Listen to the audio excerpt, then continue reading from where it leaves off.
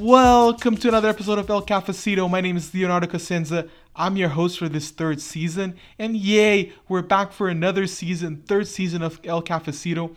I'm so happy that we're back. This project will be joined by Gilly and by Raquel, who will be helping me with producing and working on the podcast project. Reminding everyone that El CafeciTO is sponsored by the Latin American Studies program at the University of Toronto. We'll be starting with a reading by Gilly of Las Venas Abiertas de Latinoamérica, and I want to jump straight into it. I'll see everyone next week. Bye.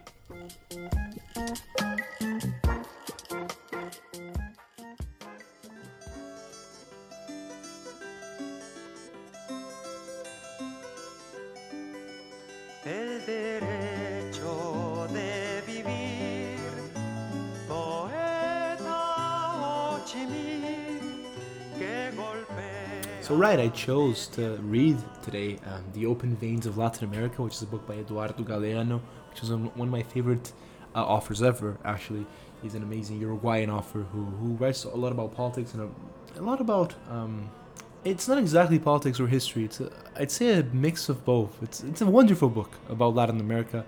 Another book that he wrote that I really liked is El Fútbol a Sol y Sombra, which is about football, which I think soccer for Americans, but we in Latin America we say football, which is a wonderful book as well, and I hope I can read that today as well. But yeah, today I'm reading The Open Veins of Latin America, mainly because it's my favorite book of all times and because I absolutely adore Eduardo Galeano.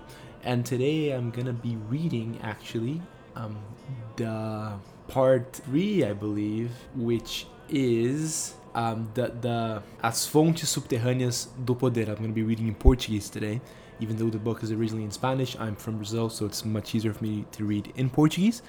So yeah, let's start going. The chapter I'm gonna be reading is called, again, As Fontes Subterrâneas do Poder. Os astronautas tinham acabado de imprimir as primeiras pegadas humanas na superfície lunar.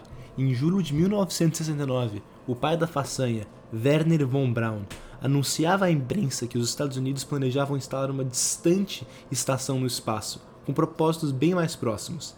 Abre aspas, desta maravilhosa plataforma de observação, poderíamos investigar todas as riquezas da Terra, os poços de petróleo desconhecidos, as minas de cobre e zinco. Fecha aspas. O petróleo continua sendo o principal combustível de nosso tempo, e os norte-americanos importam a 7ª parte do petróleo que consomem. Para matar vietnamitas, precisam de balas, e as balas precisam de cobre. Os Estados Unidos compram além de suas fronteiras uma 5ª parte do cobre que gastam. A falta de zinco é cada vez mais preocupante. A metade vem do exterior. Não se fabricam aviões sem alumínio, e não se fabrica o alumínio sem bauxita. Os Estados Unidos quase não têm bauxita. Seus grandes centros siderúrgicos, Pittsburgh, Cleveland, Detroit, não encontram ferro suficiente nas jazidas de Minnesota, que estão em vias de se extinguir. E o manganês não há no território nacional. A economia norte-americana importa 1/3 do ferro e todo o manganês que necessita para produzir motores de retropropulsão. Não contam com níquel nem com cromo em seu subsolo. Para fabricar aços especiais, requer-se o tungstênio. Importam a 4ª parte. A crescente dependência de provisão estrangeira decreta uma também crescente identificação entre os interesses capitalistas norte-americanos na América Latina e a segurança nacional dos Estados Unidos.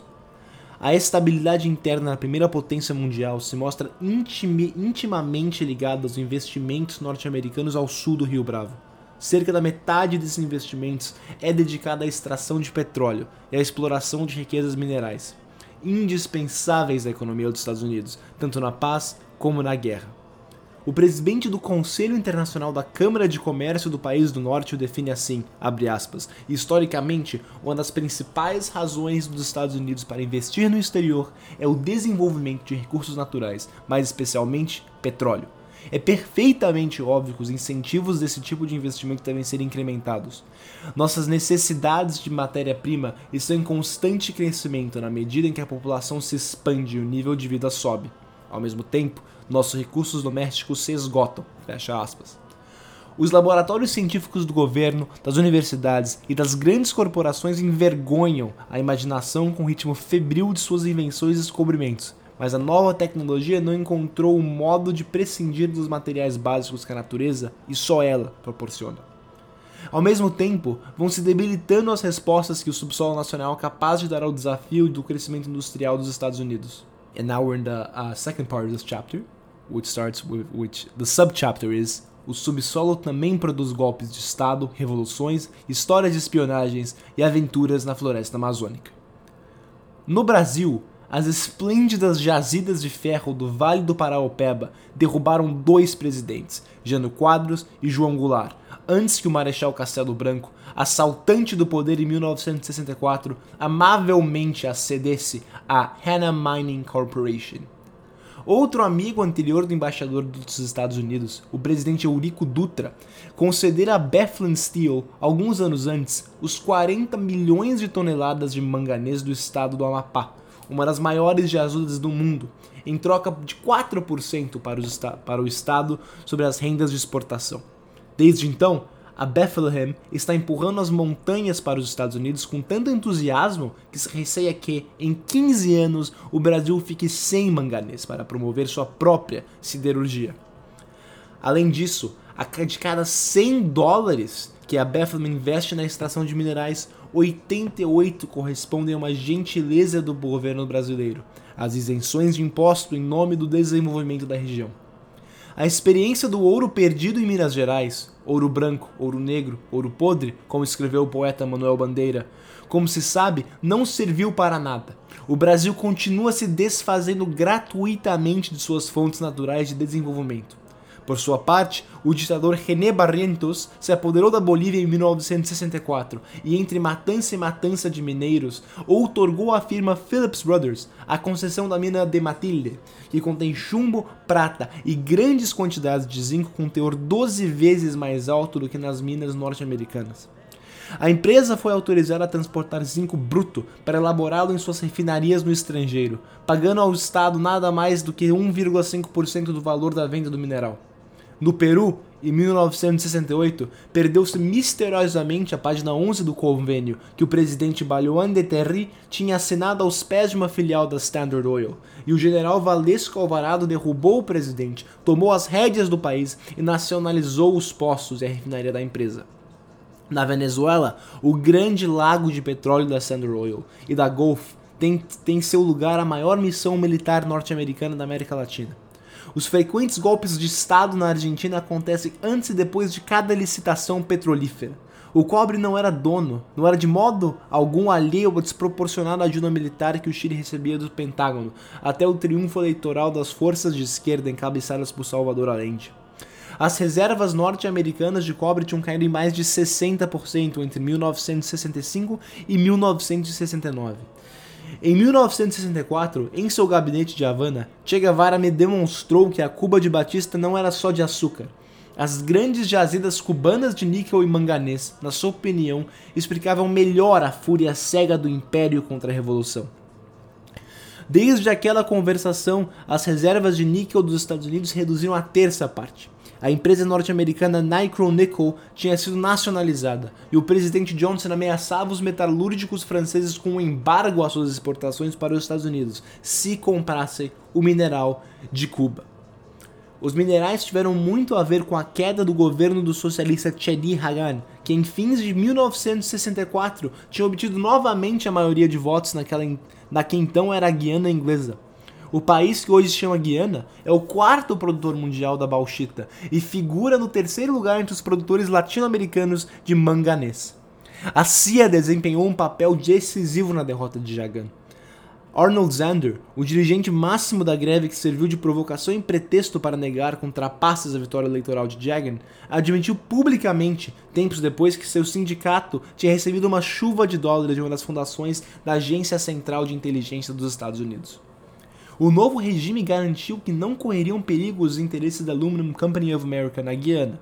Já sem sobressaltos, a empresa poderia continuar levando a bauxita e vendendo-a para si própria ao mesmo preço de 1938, ainda que desde então se tivesse multiplicado o preço do alumínio. O negócio já não corria perigo. A bauxita do Arkansas vale o dobro da bauxita da Guiana. Os Estados Unidos dispõem de muita pouca bauxita em seu território, empregando matéria-prima alheia e muito barata, produzem quase a metade do alumínio que é elaborado no mundo. Para abastecer-se da maior parte dos minerais estratégicos considerados de valor crítico para seu potencial de guerra, os Estados Unidos dependem de fontes estrangeiras. O motor de retropropulsão, a turbina a gás e os reatores nucleares têm hoje uma enorme influência sobre a demanda de materiais que só podem ser obtidos no exterior, diz Magdoff nesse sentido. A imperiosa necessidade de minerais estratégicos, imprescindíveis para salvaguardar o poder militar e atômico dos Estados Unidos, aparece claramente vinculada à compra de terras na Amazônia brasileira, por meios geralmente fraudulentos. Nas décadas de 60, numerosas empresas norte-americanas conduzidas pela mão aventureira e contrabandistas profissionais lançaram-se num rush febril sobre essa floresta gigantesca. Previamente, em virtude de acordo firmado em 1964, os aviões da Força Aérea dos Estados Unidos tinham sobrevoado e fotografado toda a região, empregando 100 quilômetros para detectar jazidas de minerais radioativos pela emissão de ondas de luz de intensidade variável, eletromagnetômetro para radiografar o subsolo rico em minerais não ferrosos e magnetômetro para descobrir e medir o ferro. Os informes e as fotografias obtidas no levantamento da extensão e da profundidade das riquezas secretas da Amazônia foram colocadas à disposição de empresas privadas interessadas no assunto, graças aos bons serviços da Geology Survey do governo dos Estados Unidos. Na mesma região, foi comprovada a existência de ouro, prata, diamantes, gípsia, hematita, magnetita, tântalo, tório, urânio, quartzo, cobre, manganês, chumbo, sulfato, potássio, bauxita, zinco, zircônio, cromo e mercúrio. Tão aberto é o céu da selva virgem do Mato Grosso até as planuras do sul de Goiás que, segundo delirava a revista Time em sua última edição latino-americana de 1967, pode-se ver ao mesmo tempo sol brilhante e meia dúzia de relâmpagos de diferentes tormentas. O governo ofereceu isenção de impostos e outras seduções para colonizar os espaços virgens desse universo mágico e selvagem. Segundo novamente a Time, os capitalistas estrangeiros, antes de 1967, compraram a 7 centavos o acre, uma superfície maior do que a que são os territórios de Connecticut, Rhode Island, Delaware, Massachusetts e New Hampshire. Devemos manter as portas abertas ao investimento estrangeiro, dizia o diretor da Agência Governamental para o Desenvolvimento da Amazônia, porque necessitamos mais do que aquilo que podemos obter. Para justificar o levantamento aerofotogramétrico feito pela aviação norte-americana, o governo declarou que carecia de recursos. Na América Latina é normal. Sempre se entregam os recursos em nome de falta de recursos. O Congresso brasileiro realizou uma investigação que culminou num alentado informe sobre o tema. Enumeram-se neles casos de venda ou usurpação de terras de 20 milhões de hectares, estendidas de maneira tão curiosa que, segundo a comissão investigadora, formam um cordão para isolar a Amazônia do resto do Brasil. A exploração clandestina de minerais muito valiosos figura no informe como um dos principais interesses da ambição norte-americana de abrir uma nova fronteira dentro do Brasil. O depoimento do gabinete do Ministério do Exército, incluindo no informe, salienta o interesse do próprio governo norte-americano em manter sob seu controle uma vasta extensão de terra para ulterior utilização, seja para exploração de minerais, particularmente radioativos, seja como base de uma colonização dirigida.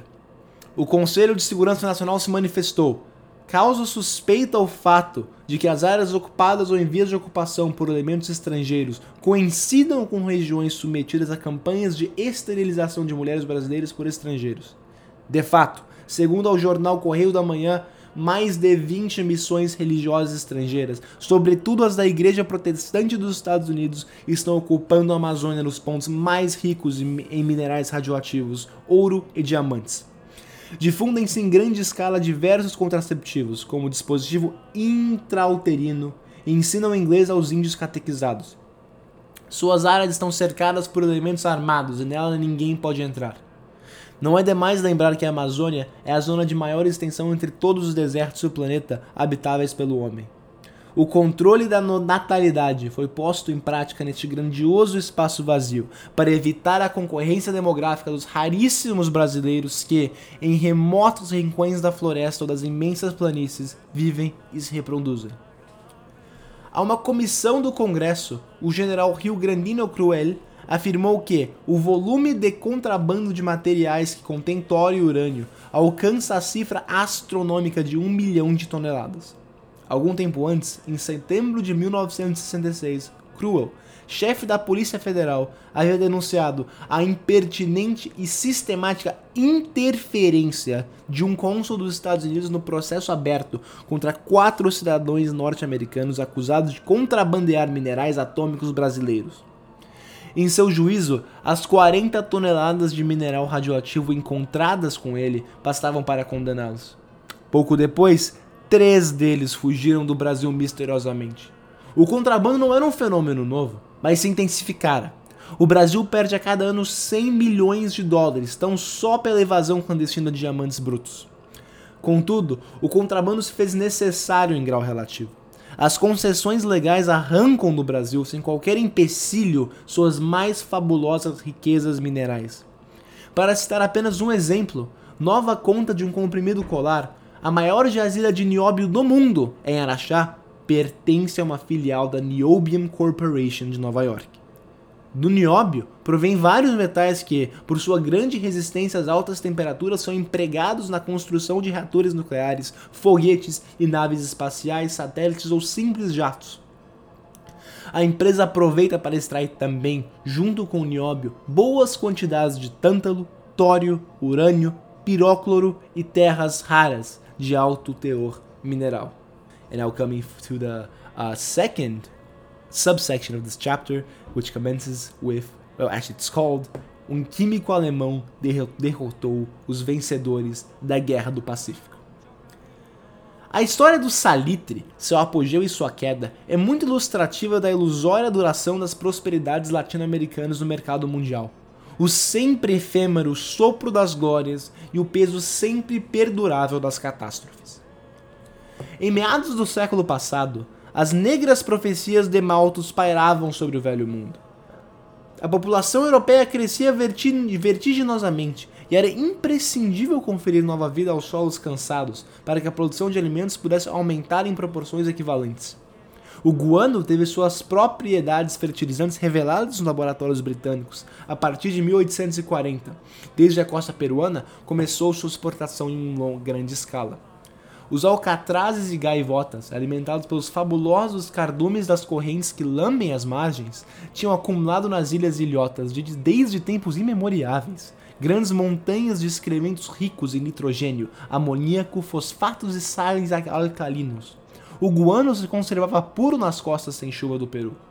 Pouco depois do lançamento internacional do guano, a química agrícola descobriu que eram ainda maiores as propriedades nutritivas do salitre, e em 1850 já era muito intenso seu emprego como adubo em campos europeus. As terras do velho continente dedicadas ao cultivo do trigo, empobrecidas pela erosão, recebiam ativamente os carregamentos de nitrato de soda provenientes das salitreiras peruanas de Taparacá e, em seguida, da província boliviana de Antofagasta. Graças ao salitre e ao guano, que jaziam nas costas do Pacífico, quase ao alcance dos barcos que vinham buscá-los, o fantasma da fome se afastou da Europa. A oligarquia de Lima, soberba e presunçosa como nenhuma outra, continuava enriquecendo a farta e acumulando símbolos de seu poder nos palácios e nos mausoléus de mármore de Carrara, que a capital levantava em meio a desertos de areia. Antigamente, as grandes famílias limenhas tinham prosperado a custo da prata de Potosí, e agora passavam a viver da merda dos pássaros e do grumo branco e brilhantes das saliteiras. O Peru acreditava que era independente, mas a Inglaterra ocupou o lugar da Espanha. O país se sentiu rico, escreveu Mariátegui. O Estado usou sem medida o seu crédito, entregou-se ao desperdício, hipotecando seu futuro às finanças inglesas. Em 1868, segundo Romero, os gastos e as dívidas do Estado já eram maiores do que o valor das vendas para o exterior. Os depósitos de guano serviam de garantia para fazer empréstimos britânicos, e a Europa jogava com os preços. A rapina dos exportadores fazia estragos. Aquilo que a natureza havia acumulado nas ilhas ao longo de milênios era dilapidado em poucos anos. Entre mentes, nos pampas salitreiros, conta Bermudes, os trabalhadores sobreviviam em choças miseráveis de uma só peça, que mal ultrapassavam a altura de um homem, feitas de pedras, caliço e barro. A exploração do salitre rapidamente se estendeu até a província boliviana de Antofagasta, embora o negócio não fosse boliviano e sim peruano, e mais do que peruano, chileno. Quando os governos da Bolívia quis aplicar um imposto às salitreiras que operavam em seu território, os batalhões militares do Chile invadiram a província para nunca mais sair. Até aquela época, o deserto fizera o papel da zona de amortecimento para os conflitos entre Chile, Peru e Bolívia. O salitre desencadeou a luta. A Guerra do Pacífico começou em 1879 e foi até 1883. As Forças Armadas chilenas, que já em 1879 tinham ocupado também os portos peruanos da região do Salitre, Patichos, Iquique, Pisciguá, Junín, entraram vitoriosos em Lima, e no dia seguinte a fortaleza de Cachao se rendeu. A derrota provocou a mutilação e a sangria do Peru. A economia nacional perdeu seus dois principais recursos, paralisaram-se as forças produtivas, caiu a moeda, fechou-se o crédito exterior. O colapso, advertia Mariátegui, não trouxe consigo uma liquidação do passado. A estrutura da economia colonial permaneceu invicta, embora lhe faltassem suas fontes de sustentação. A Bolívia, por sua vez, não se deu conta do que perdera com a guerra. A mina de cobre mais importante do mundo atual, Chuquicamata, localiza-se exatamente na província agora chilena de Antofagasta. Mas, e os vencedores? O salitre e o iodo somavam 5% das rendas do Estado chileno em 1880. 10 anos depois, mais da metade das receitas fiscais provinham da exportação de nitrato dos territórios conquistados. No mesmo período, triplicaram os investimentos ingleses no Chile. A região do salitre tornou-se uma feitoria britânica. Os ingleses se apossaram do salitre, empregando procedimentos nada custosos. O governo do Peru expropriaria as salitreiras em 1875, pagando com bônus. A guerra reduziu os valores desses papéis. 5 anos depois, a 10ª parte. Alguns aventureiros ousados, como John Thomas North e seu sócio Robert Harvey, aproveitavam-se da conjuntura. Enquanto os chilenos, peruanos e bolivianos trocavam tiros no campo de batalha, os ingleses se apropriaram dos bônus graças aos créditos que lhes foram proporcionados sem dificuldade alguma pelo Banco de Valparaíso e outros bancos chilenos. Por eles estavam lutando os soldados, embora não soubessem.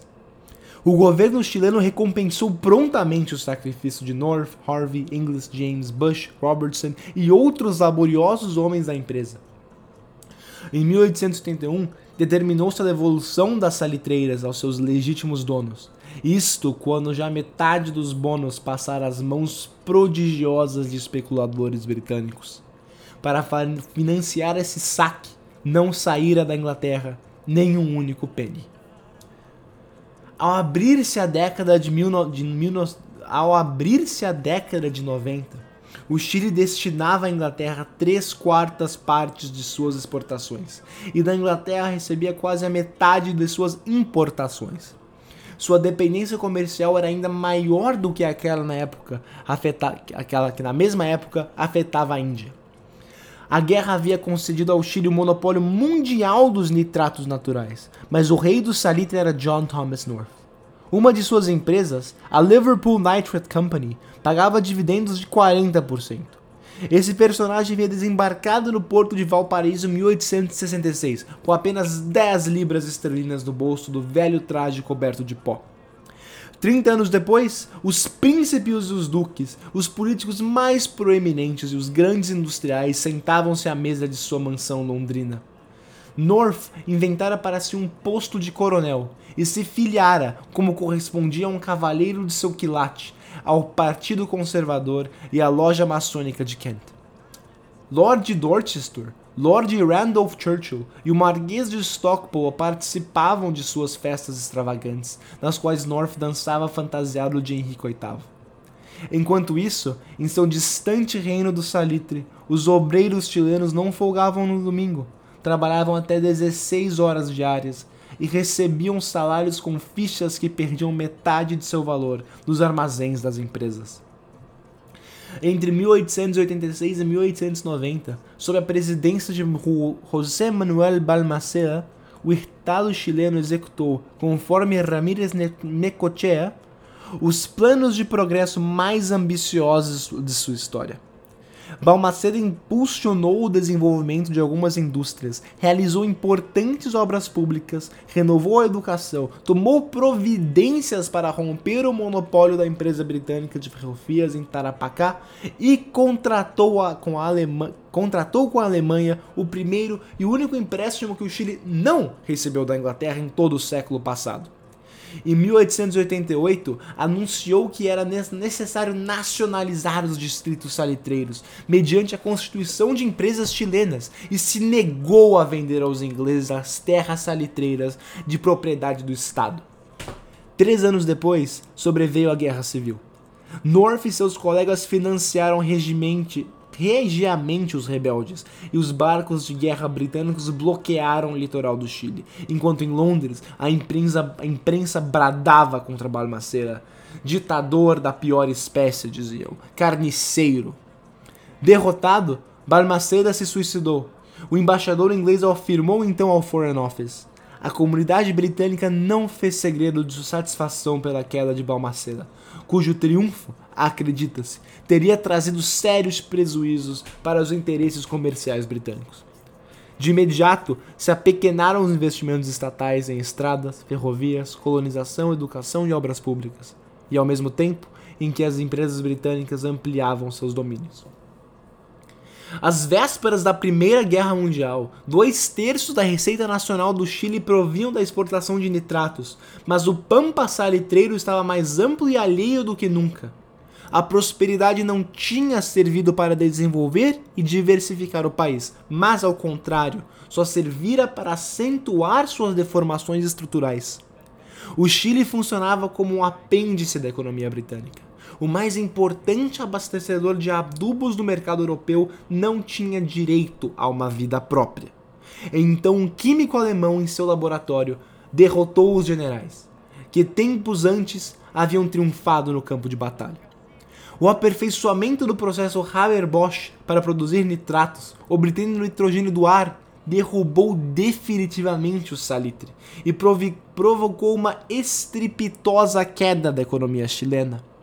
A crise do salitre era a crise do Chile, profunda ferida, porque o Chile vivia do salitre e para o salitre. E o salitre estava em mãos estrangeiras. No resseco deserto de Tamarugal, onde os reflexos da terra podem queimar os olhos, fui testemunha do arrasamento de Tarapacá. Ali havia 120 usinas salitreiras na época do apogeu, e agora resta apenas uma em funcionamento. No Pampa não há umidade nem carunchos, de modo que não só foram vendidas as máquinas como sucata, mas também as tábuas de pinho de Oregon das melhores casas, as folhas de zinco e até parafusos e pregos em boas condições. Surgiram-se operários especializados em desmanchar povoados. Eram os únicos que conseguiam trabalho nessas imensidões arrasadas e abandonadas. Vi os escombros e os buracos, os povoados fantasmas, as linhas mortas da Nitrate Railways, os fios mudos do telégrafo, os esqueletos das usinas salitreiras, despedaçadas pelo bombardeiro dos anos. As cruzes dos cemitérios batidas à noite pelo vento frio, os montes esbranquiçados da caliça que ia sobrando nas escavações. Aqui corria o dinheiro e todos acreditavam que nunca acabaria. Contaram-me os aldeões sobreviventes. O passado parece um paraíso comparado com o presente. E até os domingos, que em 1889 não existiam para os trabalhadores e que logo foram conquistados pacificamente nas lutas sindicais, são lembrados com todos os seus fulgores. Cada domingo no Pampa Salitreiro, contava-me um velho muito velho, era para nós uma festa nacional, um novo 18 de setembro a cada semana. Iquique, o maior porto do salitre, porto de primeira, segundo seu slogan oficial, tinha sido o cenário de mais de uma matança de operários, mas seu teatro municipal, de estilo Belle Époque, recebia os melhores cantores da ópera europeia, antes de Santiago. And now passing to probably the last subchapter of this chapter I'm going to read, which is called Dentes de Cobre sobre o Chile. O cobre não demorou muito para ocupar o lugar do salitre na economia chilena. Ao mesmo tempo que a hegemonia britânica abria passagem ao domínio dos Estados Unidos, às vésperas da crise de 1929, os investimentos norte-americanos no Chile ascendiam a mais de 400 milhões de dólares, quase todos destinados à exploração e ao transporte do cobre. Até a vitória eleitoral das forças da Unidade Popular em 1970, as maiores jazidas do metal vermelho continuavam nas mãos da Anaconda Copper Mining Corporation e da Kennecott Copper Corporation. Duas empresas intimamente ligadas entre si, com parte do mesmo consórcio mundial.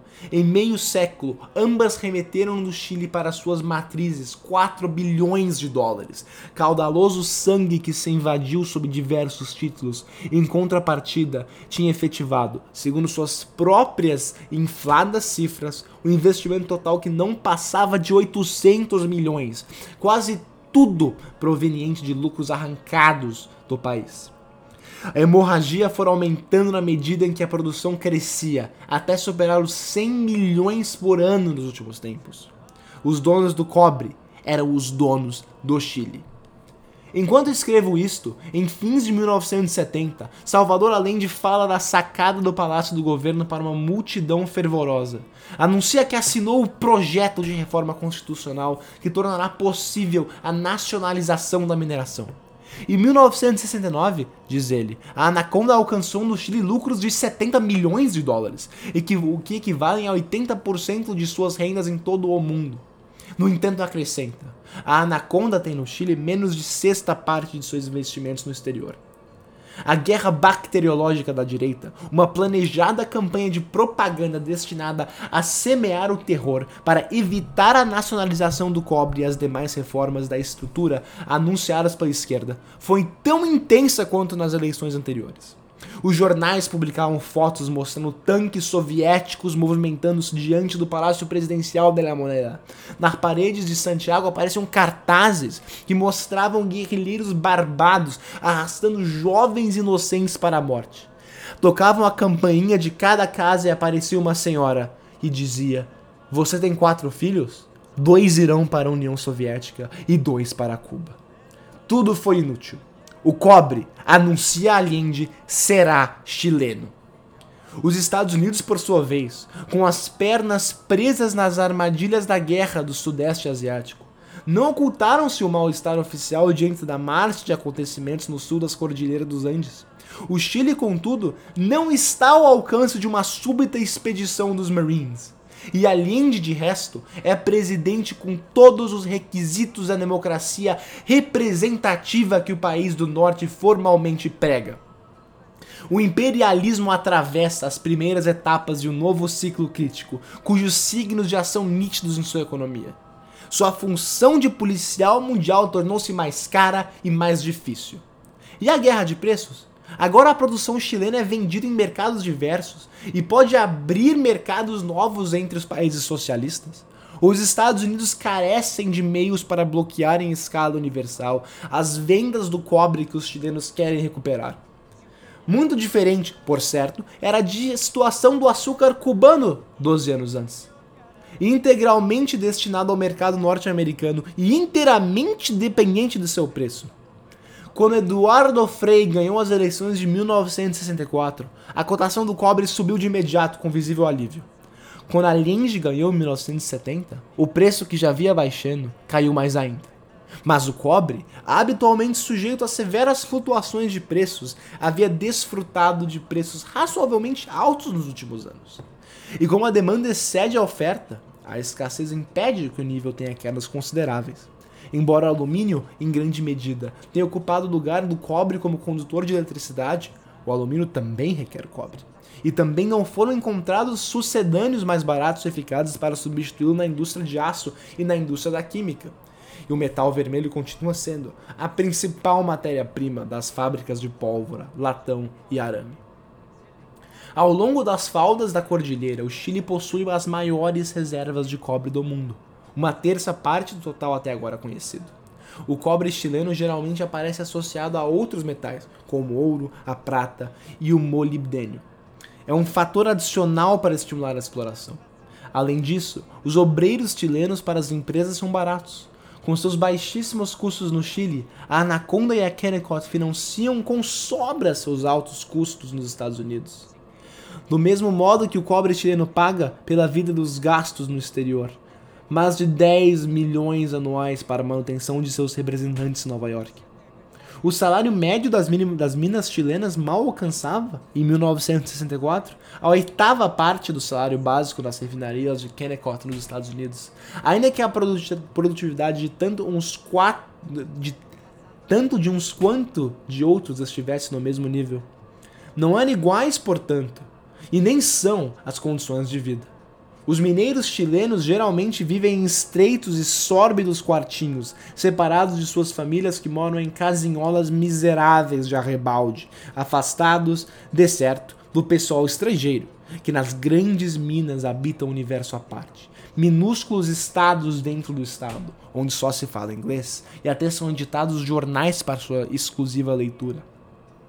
A produtividade obreira no Chile foi aumentando na medida em que as empresas mecanizavam seus meios de exploração.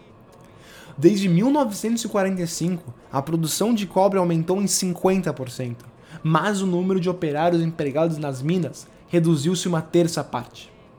A nacionalização dará um fim a um estado de coisas que se tornou insuportável para o país e evitará que se repita com o cobre a experiência de saque e queda no vazio que sofreu o Chile no ciclo do salitre, porque os impostos que as grandes empresas pagam ao Estado não compensam de modo algum o inflexível esgotamento dos recursos minerais que a natureza concedeu e não renovará.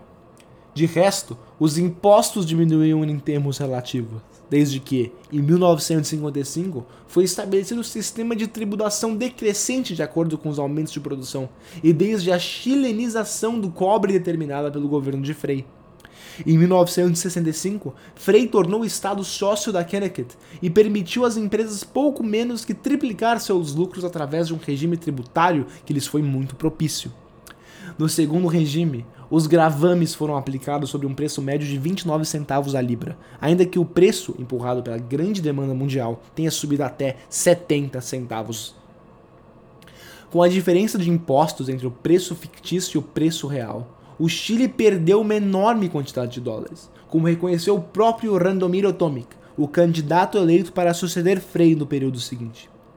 Em 1969, o governo Frei celebrou com a Anaconda um acordo para lhe comprar 51% das ações em cotas semestrais, em condições tais que desencadearam um novo escândalo político e deram um maior impulso ao crescimento das forças de esquerda. O presidente da Anaconda dissera previamente ao presidente do Chile, segundo a versão divulgada pela imprensa, abre aspas, Excelência, os capitalistas não conversam os bens por motivos sentimentais, mas por razões econômicas. É normal que uma grande família guarde um roupeiro que pertenceu a um avô. As empresas, no entanto, não têm avô. A Anaconda pode vender todos os seus bens. Depende só do preço que lhe paguem. And with that, I think that I will end my reading for today. This is, again, my favorite book of all times. It's very old. You can probably tell by some of the passages I've read. This book was actually written in 1973. So it was written in 1973. That was a very long time ago, but it's still a very important book in Latin America. Obviously, it's, again, as I said in the beginning, one of the best books written by any Latin American author ever. And just to clarify, this last section I read about Chile, Eduardo Galeano speaks of Salvador Allende just winning the election because this anecdote, so I don't think I explained it very well in the beginning. This book is divided in short anecdotes. Whenever I say I'm in a sub-chapter, I actually meant an anecdote. In this last anecdote, he talks a lot about how Salvador Allende is going to nationalize copper in Chile in the future tense. That's because this book was written just as Salvador Allende had won the elections in Chile, and I think that this book was published actually before he suffered that fateful coup d'état in the 11th of September of 1973, where he was murdered by the dictator and maniac, might I add, Augusto Pinochet. But well, yes, we'll end there. It was a pleasure reading, and I would love to come back and continue reading this marvelous book, the version in Portuguese, of course, whenever there is space for me. So thank you very much for the invitation. It was a pleasure, and I hope you enjoyed this short excerpt of the best book written by any Latin American author in the 20th century, Las Venas Abiertas de Latinoamérica, or The Open Veins of Latin America. Thank you so much. Las calles del pueblo.